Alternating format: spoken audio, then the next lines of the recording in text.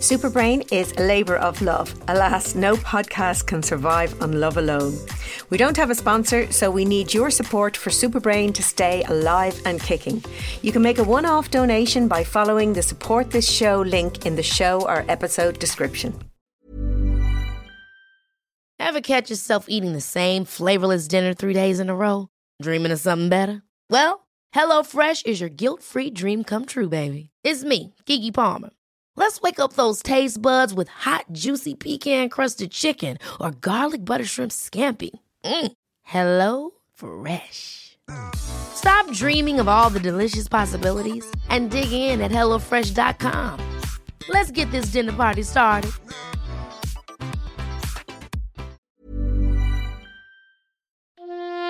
Hello, and welcome to Superbrain, the podcast for everyone with a brain. My name is Sabina Brennan, and thank you for joining me for part 2 of my chat with broadcaster and lead singer with Something Happens, the one and only Tom Dunne. If you haven't listened to part 1, feel free to go back. It's a lovely, fun episode. But equally, feel free to just continue listening to this episode. With me as host, no episode is ever linear. I tend to hop all over the place like I do in real life conversations, and I hope that you think that's a good thing, because I very much want all of my chats with my guests to be real conversations. A listener asked me this week how long I'd known Tom, because they thought we sounded like we'd known each other for a very long time. Actually, recording the podcast was my very first time ever speaking to Tom. I guess the fact that Tom and I were born just a year apart and both grew up in Dublin makes for easy conversation, because we have an awful lot of references from our past histories and our lives and the music we grew up with, that sort of thing. I have to say that chatting to him sparked some really old, long forgotten memories. I don't do prep conversations with my guests before podcasts. I just like to dive right in and see where the conversation takes us. This episode takes us to the point in Tom's life 2 years ago where he literally almost died as his kidneys failed following heart surgery. Thankfully, he survived and is not only in great form and great health, he is a fantastic storyteller, even when that story involves ICU, kidney failure, heart surgery, hallucinations and post-traumatic stress. So about 10 years or so ago, is it? You got told you had something like a murmur or something in a bicuspid aorta. 2007. Right. These are dates I find you don't forget. We were buying the house I'm sitting in now, and I lashed off to do a medical for the life insurance for the mortgage. So it was just one of these routine medicals? Yeah. For Irish Life? Irish Life, yeah. That's where I worked for 15 years. I applied to Irish Life and they rejected me. Did you really? Oh my God. Well, you know what? I left school in 79. Yeah. So you're about a year. I left school in 78. So. Okay, so there's a year between us. I left in 79. I was the youngest of 5. And my father had worked in Irish Life since he was 18. And his biggest ambition for his kids was that one of his kids would work in Irish Life. And the other 4 all tried and didn't get in. For people listening, back in the day, you had to do aptitude tests and little exams to try and get called for interview for jobs.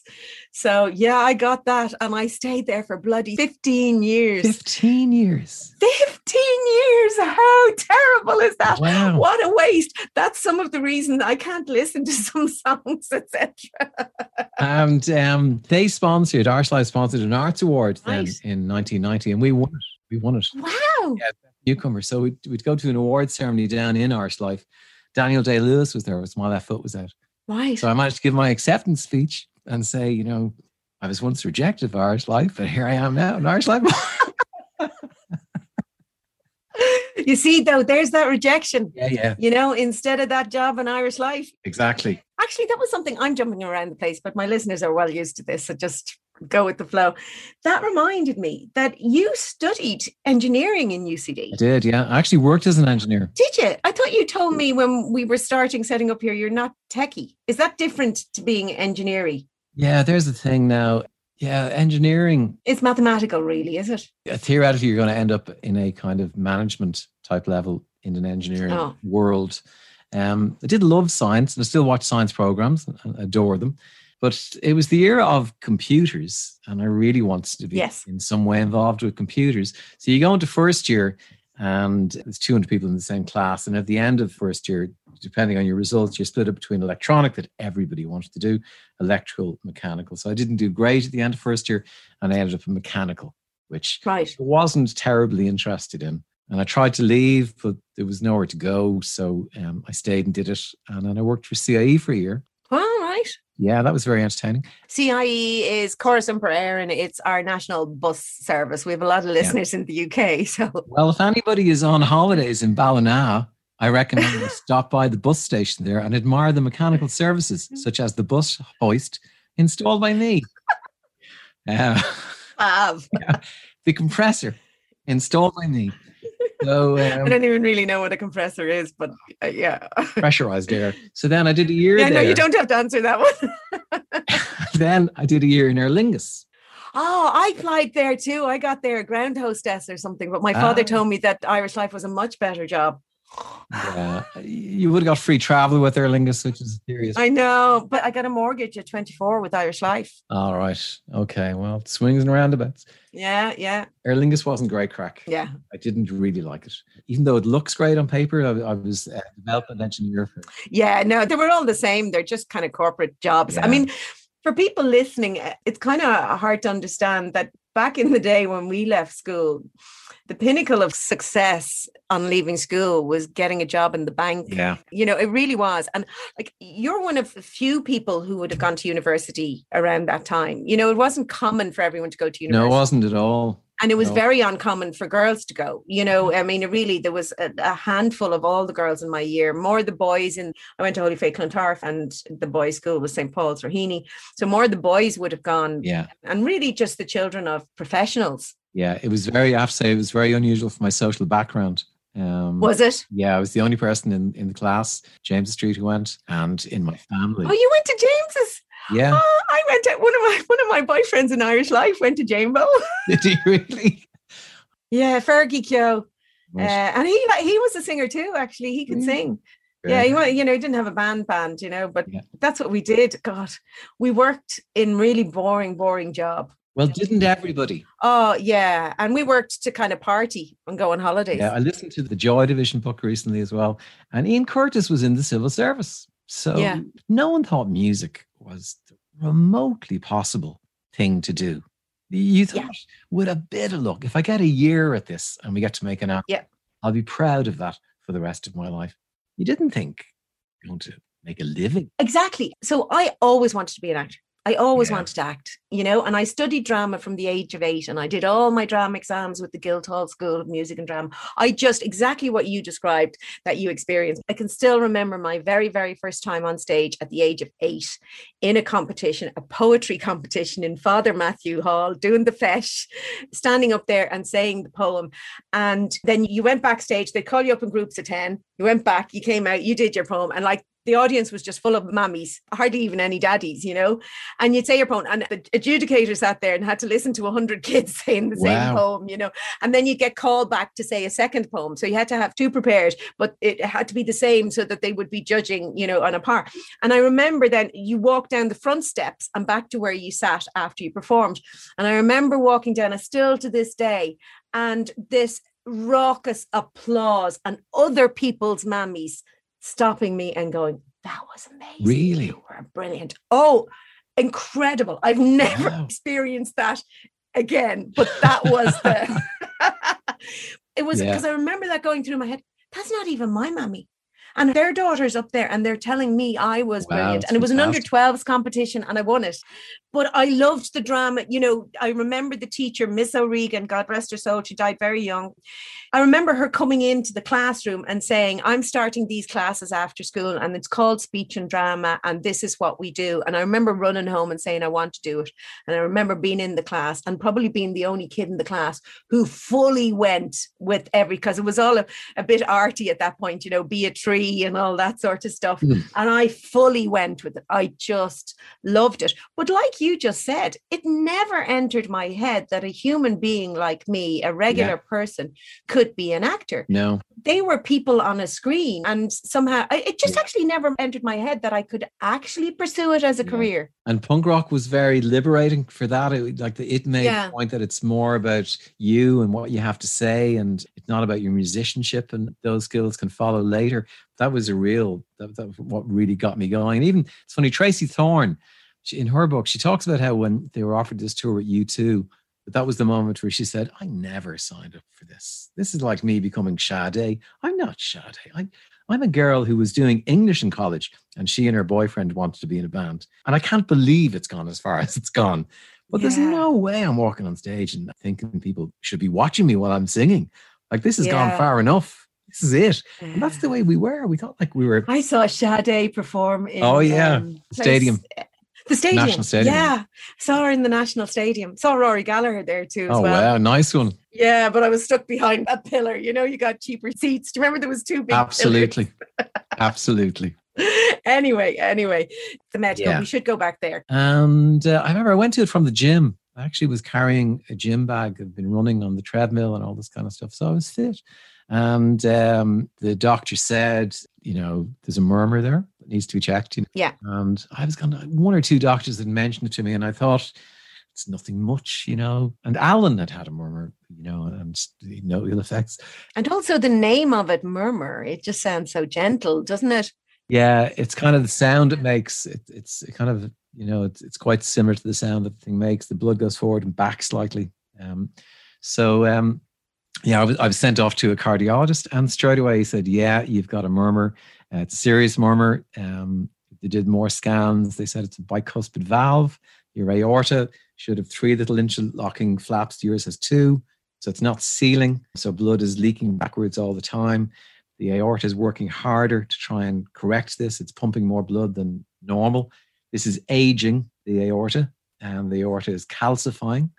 And that's not good for your brain either. Is it not? No? No, because your brain depends on your cardiovascular system to provide it with the nutrients and oxygen to function. Right. So if it's malfunctioning, it will be deprived of oxygen and the nutrients. And that's its fuel. Yeah. So that's why one of the animations I've made is, why is high blood pressure bad for my brain? Because it is bad. And actually, and it's just to explain. And I just think it's funny. People know a lot about their heart, but they don't know a lot about their brain and how things impact. I think the aorta was actually compensating for this. So I had normal blood pressure. Oh, yes. So it would be over time. Do you know what I mean? So basically what was happening by the sounds of things is, yes, your heart was pumping and doing everything correctly, but it was putting itself under stress, and it wouldn't be able to continue at that pace and level. Exactly. So it develops stenosis, which is the hardening of the artery of the aorta. And when it was measured the first time, it was moderate stenosis. And, he was talking that, the valve is down to about 3/4 of what anybody else's is. And that's fine. So he said, work away. The fitter you are, the better. So don't leave the gym. Continue to run. Stay as fit as you can. So every year I'd go and see Niall. Every year it was fine. Every year it was moderate stenosis. No change. Then he said, you come every 2 years from now on, because this isn't moving. And he did say when it does move, we're talking surgery. And that was frightening. It was scary. Because I'm trying to figure out the math. You were in your 40s then. Yeah. It would have been around 45 or so. Okay. Yeah. So that's kind of a bit shocking, hearing things about your heart at that age. Yeah, it is. So then I don't know what happened to me, but I missed a few years. I may have missed as many as 3 years. I don't know how I did it. I felt fine. I think that might have been the thing, that I felt fine. Do you know what? That's something, I'm glad you kind of brought that up, because I did read that in some of your interviews. And I think it's kind of part of what helps us survive. We're adaptable. Yeah. Over time, we adapt to things happening to us or to shocking information. And it sort of became your new norm, and that it was okay and it wasn't shocking anymore. And I think that happens a lot of people. Yeah. I think that people just become complacent, and you've dealt with it initially, the first shock, I'll have to look after this. And then it's, hey, I'm fine. So I would imagine what you did was perfectly normal. Yeah. I would also bump into Niall, the cardiologist. He was a huge REM fan. Right. Yeah. So we would just compare notes with bands, and I'd meet him out, and he'd be coming over. And a little bit of me was saying, if there was the least thing wrong with me, he'd be saying, you must come in, Tom. Right. You must come in. But I wasn't getting any of that. But it was socially. You were only chatting to him socially. So you would expect, though, you know, high colour to him or something, you know. Anyway, I was just bouncing along, and in 2018, I did think mentally inside, on some intuitive level, I felt something had shifted. And that was, I don't know if you remember, a particularly beautiful summer. And we were swimming with the girls all the time. And I started to find, I was thinking, will I have a scar? I started thinking, will I have a scar? Now, the next time I'm on a beach, will I have a big scar? You know? Right. And this was starting to go into my mind.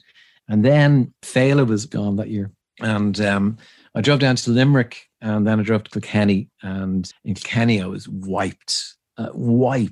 And there was tired. A little bit of a scene where Audrey was saying to me, "You're being so rude to my mother, you know."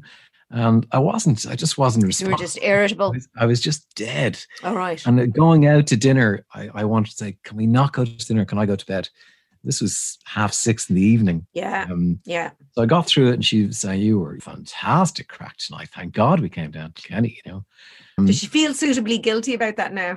Yeah. The next day I said to her, I don't think that was normal. I think that was something. She said, if you don't go to the doctor, you know, there'll never be a warm meal in this house again. Yeah.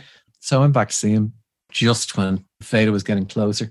And he normally was just very cheery and, you know, off the cuff with me, but he was definitely different with me and kept me waiting, which is very unlike him. And I could see people coming in after me and then going into him. And I was thinking, I was here first. What's going on here? Yes. Yes. You know? So he said he wanted to talk to me. So we talked about Fela, and he said, like, the bands are untouched by age.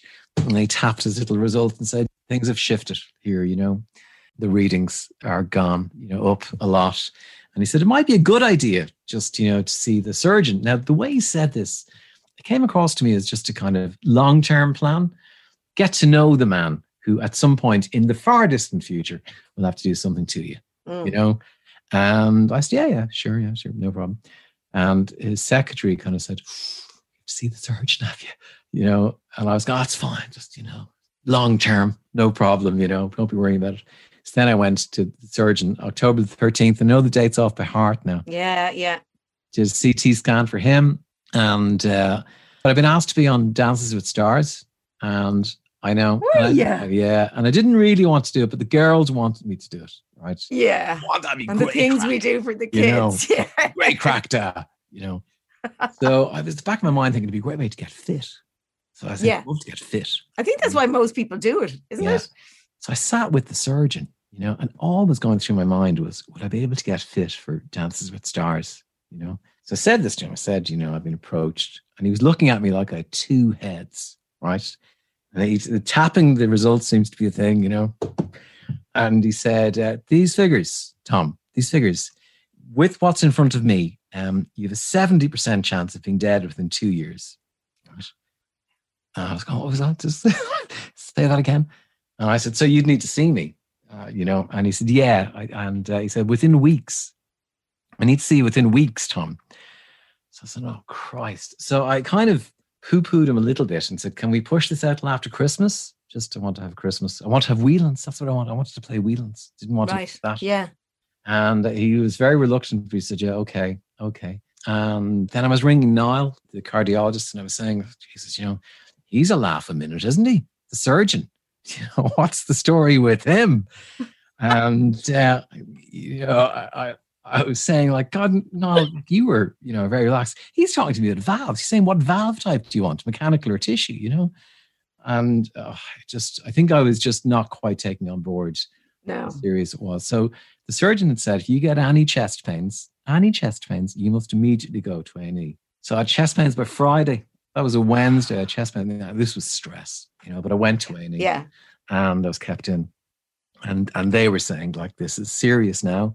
And it is stress this time, but we're putting you on beta blockers and, you know, you have a condition and you're going to have to sort this. So Jim was doing it, the surgeon was doing his rounds, and he said, I'll get you in as soon as we can. So it became November the 14th. It was the next date.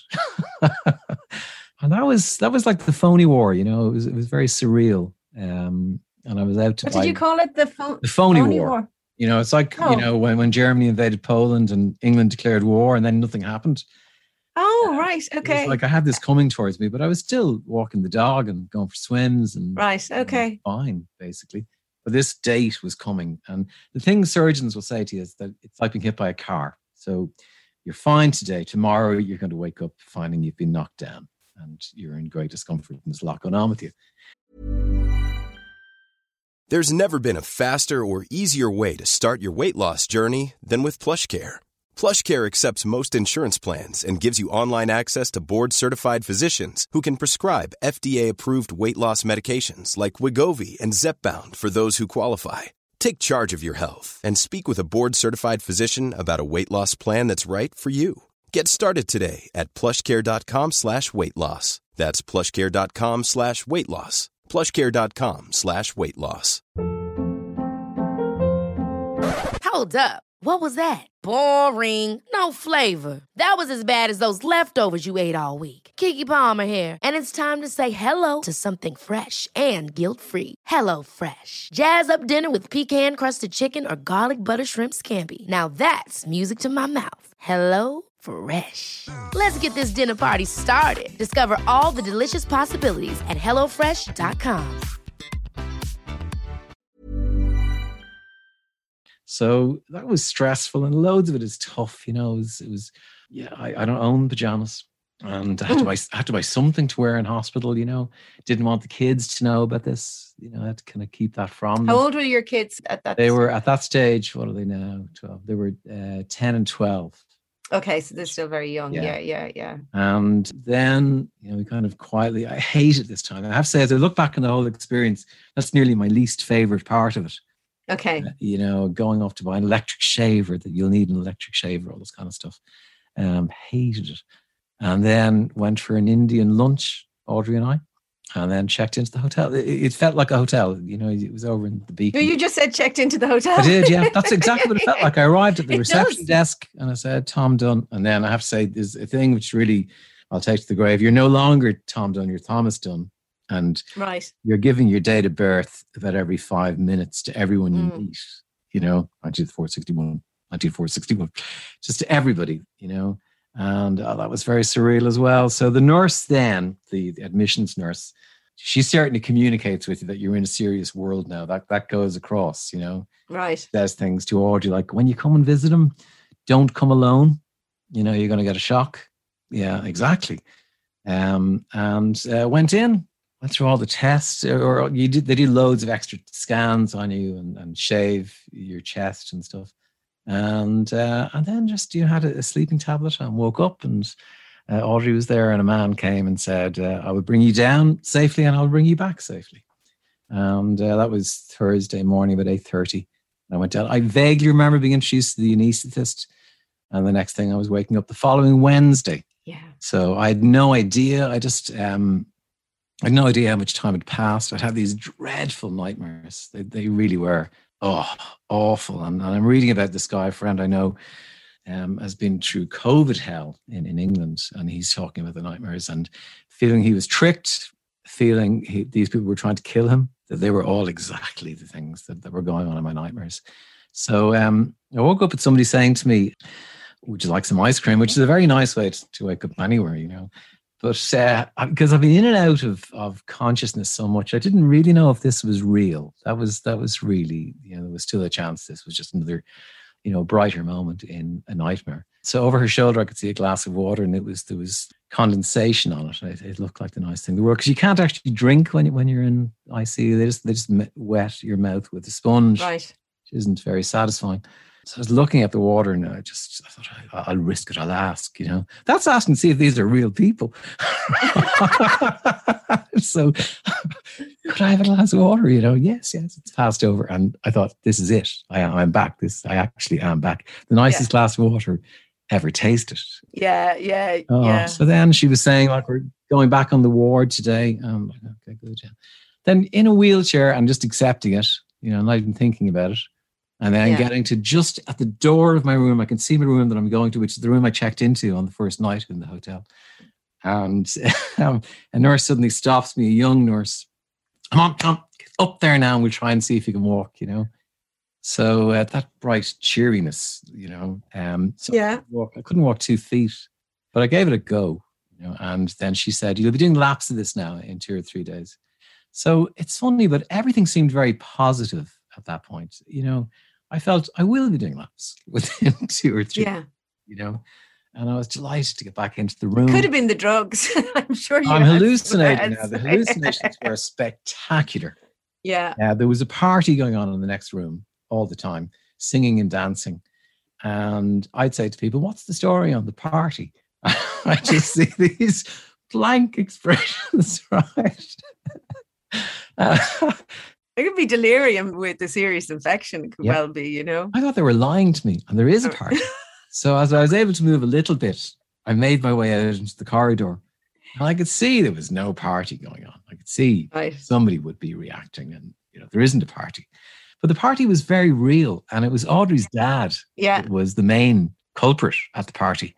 And there were glasses, and will we have one more for the ditch, and all that kind of thing, and people singing songs, and Audrey there as a young Audrey with her young sister, and so it was a MacDonald family do that I was listening to. There were real songs to the point where I Googled one of the songs, and it was a World War II song. That's mad. It's mad. Do you know what you will find fascinating? It's your brain. That's why I love the brain, because it's what your brain is doing. So 2 things. I did an episode of this podcast with neuroscientist Adrian Owen. He's an OBE, right? And he studies consciousness. So his patients, his participants are people who are in a vegetative state. Yeah. So you might find the episode interesting because I go across sort of his career, because he actually made this discovery that a lot of people who are thought to be in a vegetative state are actually conscious and aware. It's like a little history of neuroscience, because when he started over 30 years ago. So you can actually see what, as the technology grew, he was able to develop tests with MRI scanners and EEG and all that to actually tap in. So a few of the patients he studied actually came back to consciousness, and could recollect some of the things and some of the issues that you're saying. Yeah. His book is called Into the Grey Zone. So I'd say you'd love his book anyway, and you might find the episode interesting. But there was one funny moment in it where a thing that people do, when people are in comas and they say, what's their favorite song? What's their favorite song? Bring it in, and people bring it in and keep playing, whatever the song is. One of the patients, it was a woman, and she was a Celine Dion fan. And apparently when she came to, the first thing she said was, if I ever hear Celine Dion again. She could hear the whole time. So it was like just this permanent torture. I had, in my dream, I had one of the nurses knew I was in music and was deliberately playing crap music to me. No. Yeah. How do you know it was deliberate? She'd say it. No. Yeah, it was weird. Yeah, there's loads of funny. Different layers in those dreams. They were dreadful. God. I have, from my personal life, an experience when you said there about the beacon. My mum became delirious and very unmanageable very suddenly as a consequence of an acute kidney infection, which is quite a common trigger. It's something that happens. Oh, it happens much more commonly than it should. My kidneys failed. Yeah, I'm not surprised. And I would say a lot of you were having a delirium, actually, when you're saying hallucination. So basically what happens is if you get a severe infection and a kidney infection, the brain can dehydrate, and cytokines interfere with your brain's ability to function. And so your brain just completely malfunctions. So essentially that's what happened to my mother. I mean, I had been talking to her in the car on the way to work, and she said, will you meet me for coffee today? And I said, I can't, I'm in meetings all day, Mum, but tomorrow's Saturday, I'll meet you. And I was in Trinity, and when I went into Trinity, I have a brother that kind of had lived at home with my parents even into his 40s, and he rang me and he said, Mom's going crazy, I need help, Mom's going crazy, because he wouldn't have known what to do anyway. Oh, she was screaming and wanted to leave the house, but she wasn't dressed. Literally that kind of quick. So I was actually working with a geriatric psychiatrist. I shared an office with him at that time. And I said, I'm sorry, I'm going to have to cancel meetings and go home. And I explained literally what had happened. And he said, get her to give you a urine sample. It sounds like she's a really acute kidney infection and she'll need to go on antibiotics. And it transpired she'd been, and this is something I'm passionate about saying to older people, we often think that a signal of a serious infection is a temperature, right? A high temperature. Mm. But as we get older, we lose the ability to mount a temperature in face of some infections. So you can have a very serious kidney infection and not be aware. Okay. And what happens is, and what had happened with my mother was she was getting frequency of urination. And Yeah. so she stopped drinking water because she felt she couldn't go out the house without needing to pee. All right. So that doubly affected it. So her brain became completely dehydrated, very serious infection, and very obstreperous. It was impossible to control her. She just developed this huge will. And the only way that I could get her to hospital was tell her that I was going to take her to a really fancy hotel for a break. And I brought her over to the Beacon and we got her in to the hotel. It was the only thing that I could do. But then she was there for about 6 weeks. She ended up being in hospital for about 6 months. You know, she had serious delirium. But a lot of the things that you're talking about in that particular hospital, music just took hold. And she would just sing nursery rhymes for hours and hours on end. Weird, isn't it? Hours on end. And she would be up dancing jigs. And eventually, I remember another time then when she was moved to a different hospital, she'd been made the CEO of the hospital and they were taking her in a spaceship that the hospital had just bought. And we were able to track it back to she'd been taken up for an MRI scan.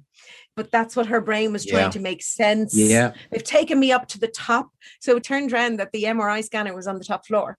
And so that became being CEO of the hospital and being sent off. And, you know, it's kind of really interesting stuff. And then one other thing you said earlier when you were saying something niggled, you know, something niggled that you knew there was something amiss and you started thinking about what would I be like with the scar.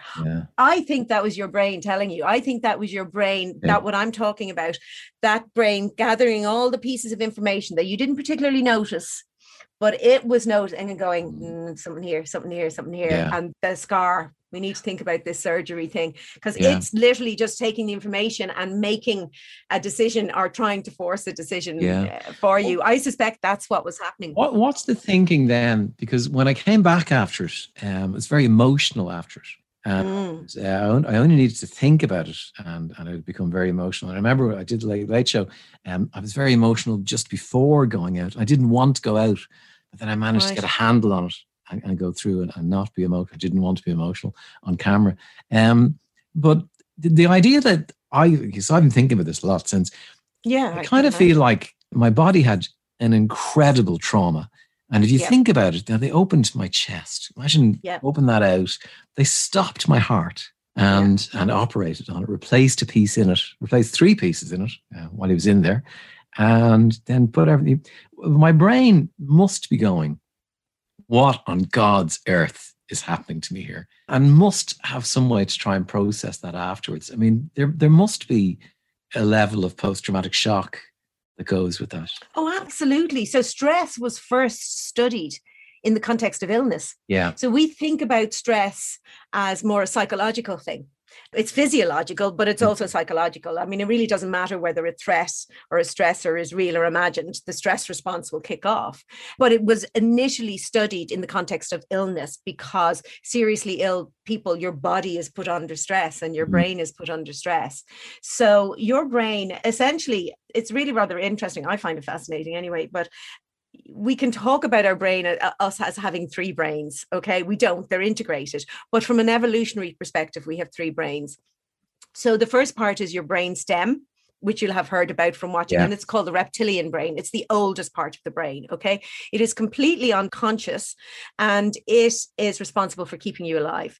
It is responsible for your breathing, your heart rate, your digestion, things you don't actually have to think about, okay? If that's damaged, you're screwed, basically, unless you have access to a life support machine to do those things for you, okay? You don't have to think about those things. The next part of the brain to evolve was the emotional brain.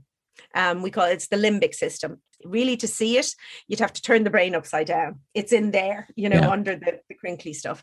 And that's often referred to as the emotional brain. It houses your amygdala, which processes the stress response and the fear response, the hippocampus, which actually is involved in learning and memory and really responsible for your emotions. And again, it is unconscious and unthinking. Then the last part to evolve is the crinkly bit that you tend to think of in your brain. And that's really that's the thinking brain. It's the neocortex, neo meaning new. And it's where all our complex conscious thinking activities occur. So your brain is responsible for maintaining homeostasis. It's responsible for every single system in your body. And it is responsible for keeping you alive and ensuring that whatever resources it has available to it, do that, and then allow you to do all those other thinking things on top of it. But if you're going to be under stress, like, pulled open and your heart being bypassed literally and whatever, the primary thing is going to be using this brainstem. It's going to be about keeping you alive, and all resources have to go into keeping you alive. And that's going to be a huge stress. And I think that then can ultimately place a strain on the other parts of your brain. So you're not going to think clearly. I think that's what's happening really in a way with COVID, with people with long COVID. A lot of them are experiencing brain fog. And really, that's not unusual after any sort of serious illness like sepsis. People will have brain fog for maybe up to a year afterwards. For lots of reasons, there'll have been inflammation, immune response, etc. But also, if you think about it, the body has been put under huge stress. Your brain has to focus on keeping you alive, and really remembering where you had your keys or being able to think straight are not important in that context. And so on top of the inflammation and those kind of issues, there will be a resource issue at play, that the focus. You saying that you're emotional, I mean, it seems perfectly understandable to me that you would be emotional after something like that. In that emotional part of the brain, the really interesting thing that happens when the acute stress response kicks off, right? So the acute stress response is designed to save our life, fight or flee. And in your context, the stress in this was a serious surgery, and it does that. But in an acute situation, and it's easier for me to explain if I do something like the standard, being mugged on a dark alleyway or whatever. In an acute situation, memory is enhanced, okay? So that you remember not to go down that alleyway again, or not to do that thing again. So there has to be some of that happening in your situation, that some sort of issue is happening to saying, no, that was really bad. That was really serious. I can't ever go down that way again. So that has to be happening at some level in what you're doing. But then when stress becomes chronic, so usually when an acute situation passes, your thinking brain, so the information about a stressor comes into your amygdala, the part of the brain that handles the stress response, through two routes. A fast route, it goes straight to the amygdala so you can respond. Unthinking, save your life, jump out of your way of the car or get down if there's a gunshot or whatever. And then there's a slower route where it goes to the amygdala, but first it goes to your thinking brain, to your frontal cortex, which has bidirectional connections with every other part of your brain. So we can see the full context of what is going on. Okay. And makes a decision. Yes, there is a gunman over there. Stay down, keep the stress response going because we're going to maybe have to fight or run away here. Or that was a car backfiring, false alarm, let's calm down that stress response. So what happens if stress becomes chronic is essentially neuroplasticity becomes enhanced in your fear center. So your fear center starts to grow and starts to dominate, actually. So what then happens also is your hippocampus, the memory part, neuroplasticity is suppressed. So that starts to shrink. It's also suppressed in your frontal lobes, and that starts to shrink. So then what happens is, instead of your rational brain overriding your reflexive brain, your emotional brain, the reverse starts to happen. And your emotional brain starts to override your rational brain. And I suspect that maybe what you were experiencing was just this fear, oh my God. And the thing is, it does not matter whether there's any real stressor there or not. So really, experiencing any form of trauma, that's why if kids experience trauma in early childhood, they can have a really maladaptive stress response. They can respond too quick or too big or whatever. Does that make sense to you as to what may have happened? And I think in understanding that, that's why I'm passionate about what I do. And actually, that's what this podcast is about. It's talking about real life stuff, but trying to get a handle on it from a way that actually can help people cope. So you're kind of going, why was I feeling so emotional? Well, that's it.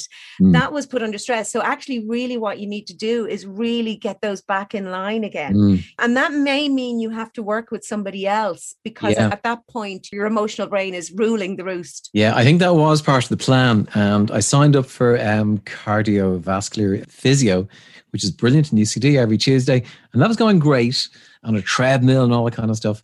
But at some point, Karen was saying to me, now you probably will need to talk to, a psychologist, because, you will have elements of post-traumatic stress from this.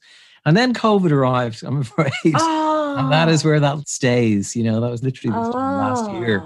So that's tough. Yeah. Yes. No, it would make perfect sense to me. I read in one of your articles where you said, do you think you had a little bit of post-traumatic stress? Yeah. I don't think there's such a thing as a little bit. You have some sort of level of post-traumatic stress. I can tell you what that is. It comes when things are particularly good, and things are never better than when Sky, who's 12, reaches up to hold your hand. That is the most beautiful thing in the world. And you just get this little, this will end. This will be over. This will be gone. Right. It just goes through your mind, and it's powerful, and that's terrifying. It stops you enjoying something. I think I remember this before I die. It will come, and it will come to all of us. Yeah, it will. It will. And I should say to the listeners that you've been given an all clear now. Your heart is fixed. This was the most incredible. When I went to a year later, you'd go for a year follow-up, they found a tiny little lump on one lung. I know that sounds dreadful. Oh, no. I know. They'll find a lump in 50% of CT scans. Okay. So you get little lumps.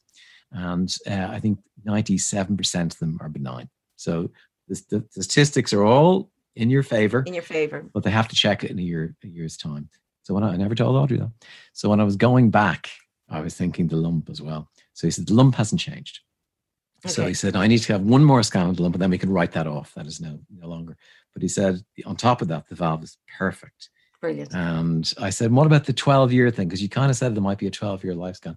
And he said, I'm not in this case. He says, I won't be seeing you again. Oh, fantastic. So, I know. Sensational. So I danced into the room after that. Do you know what? My mother-in-law had a triple bypass when my eldest was about 2 or 3. And it was only in hindsight, we looked back at some videos that Christmas before she went into hospital suddenly, it was really one of those. And I think they were going in to do a double and ended up doing a triple or whatever. And she was a smoker. She looked really ill. At that time, my parents and Dave's father were all alive and really, really healthy. She was close to death, and if I think back at it, it's about 28 years ago. My parents are both dead. Dave's father is dead. She turns 90 this year. Yeah.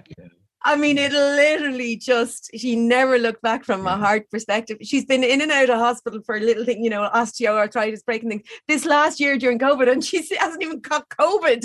Fantastic. I mean, it is amazing. I think you can be very lucky when these things are found. Yeah. But just going back to that thing, because that's tough. I'm a health psychologist. I'm not a one-to-one, I'm not a counseling psychologist, but I think it helps to just understand, because that's what I want to do, is if you understand what's actually going on in your brain, it's far easier to then switch it up to get back to where you want to be. So I really do just think it is that emotional, that fear center in your brain just over responding. And really, you're in control of your thinking. So when that happens, you can, if you just even switch it up and say, gosh, there's that thought again that I'm having. Absolutely. That's related to that. I need to start switching into that. Isn't this fab that my daughter is holding my hand? That's just cool. Yeah, totally. And it really is just about retraining your brain, and it will take a while. But I still would say, if you get the opportunity to do proper therapy with someone, do take it, because you need to have those tools, because you don't want to stress. There's nothing wrong with stress when it's an appropriate response. You need stress in your life to rise to challenge. You need that stress response to go on stage, to be excited about stuff, to get out of bed in the morning. That's why it evolved. It's brilliant.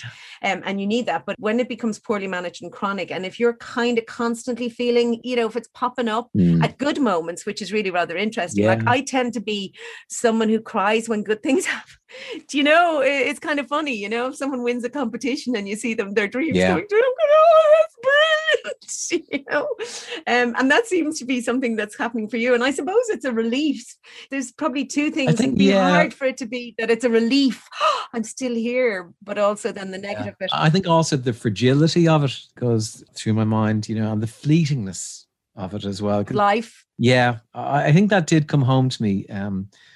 I think everyone, it's just ingrained in you, instilled in you that, you know, if somebody gets shot, it'll be the guy beside you, you know, it won't be you. Oh, yeah. We all feel immortal. Yeah. It'll be grand. It will never be us.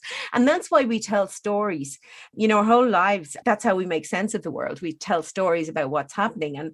And we frequently, when something bad happens to somebody else, we make up a story so that it couldn't possibly have happened to us. Yeah, they weren't careful. They smoked. They weren't careful. Yeah, no. Sure, what were they doing walking down that road? Yeah. No, I'd never do that. It's just sort of part of who we are, but we are in control of that narrative. Yeah. So we can kind of change those things up a bit. And I think it's a rare occasion and that's why I was interested really in talking to you. It is a rare occasion to be faced directly with your own mortality. Certainly is. Yeah. To come out the other side and be able to judge. Like, one of the things in therapy, and maybe this is another thing, I kind of feel it's my mission to get you writing again, but actually that is sometimes a way to really explore those, you know, to kind of get them out of your head.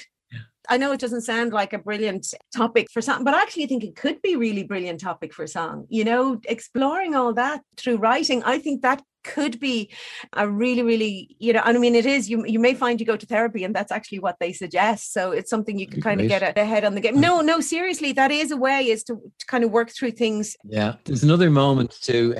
We swim in Sandy Cove quite a bit, you know, in the freezing cold. We've done it throughout winter. I live in Clontarf and I see people swimming in the cold all the time. Yeah. Great thing to do. But it's just stopped now. But up to about 4 months ago, they were still at that age where they get afraid in the water. So they come right in beside me, two of them, you know. And every time they do it, I just go, this is as good as life gets. As it you know, and the sun is on the water. The water may be freezing, but the sun is on the water. These two are just so small and so dependent on me. And so I just go, I'm determined to get a song out of that. Determined to capture that moment. That is just this. Yeah, as good as it gets. Yeah. Because the thing is, you know, I hate to tell you this, but the teen years are coming and the teenage. No, as I say, it doesn't happen anymore. Like he was 14. She won't go with me now. She goes. Yeah. Oh, stop. Mine used to walk, you know, it was like you were the queen because they walked a few. If I walk near her, if I go for a swim myself, she goes, Dad, go away. Yeah. Don't come near me. But actually might help you through, or do have another episode of the podcast on the teenage brain, because the teenage brain is phenomenal. Fascinating. It goes through a whole period of it actually remodels itself from back to front.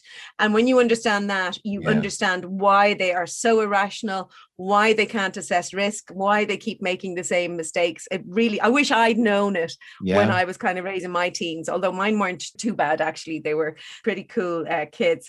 But I think, gosh, I really do look forward to reading your book. I really look forward to new songs. I honestly think that it really could help you through that. And like, really, if you think about it, and maybe it'd be a nice way to roundly end this, is to come back to Parachute, that the lyrics of that song, right? That song is the most joyous song. Yeah. You just want to get up and dance.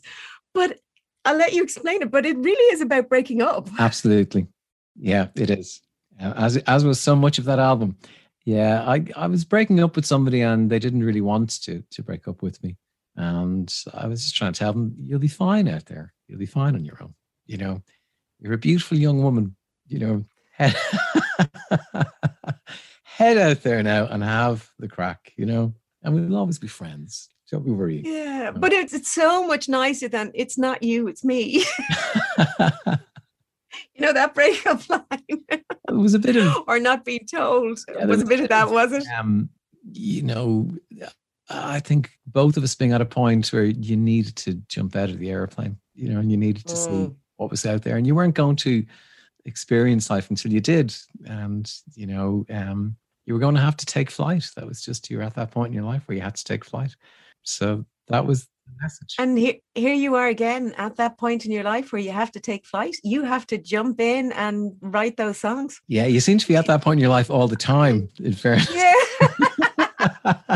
It's not a one-off moment. It's a recurring theme. You know, Tom is so right. It's not a one-off thing. We have the opportunity to go out there and experience life, to live life to the full every day. I really do hope that Tom writes that song about his daughters and all those other songs I suspect his brain is bursting with. Is there something you really want to do but are afraid to?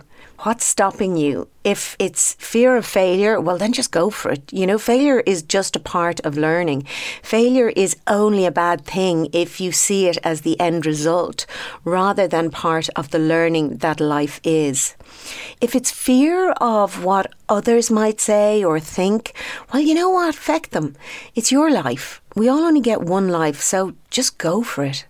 If it's something else that's stopping you, maybe something physical or financial barrier, for example, then spend some time looking at those barriers and see if you can make a plan to remove those barriers or move them a little bit or modify what you want to do in some way.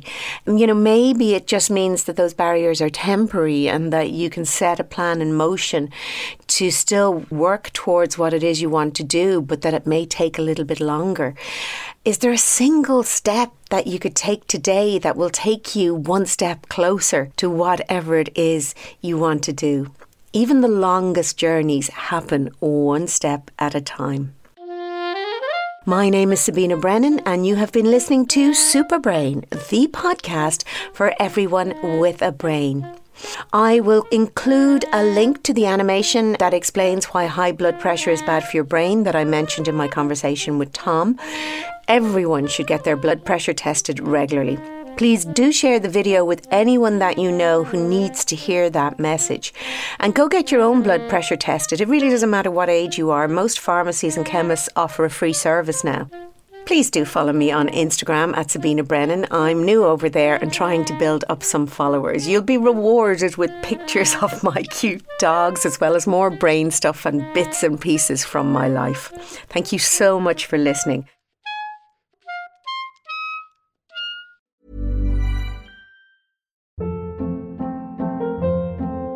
Hold up. What was that? Boring. No flavor. That was as bad as those leftovers you ate all week. Keke Palmer here. And it's time to say hello to something fresh and guilt-free. Hello Fresh. Jazz up dinner with pecan-crusted chicken or garlic butter shrimp scampi. Now that's music to my mouth. Hello Fresh. Let's get this dinner party started. Discover all the delicious possibilities at HelloFresh.com.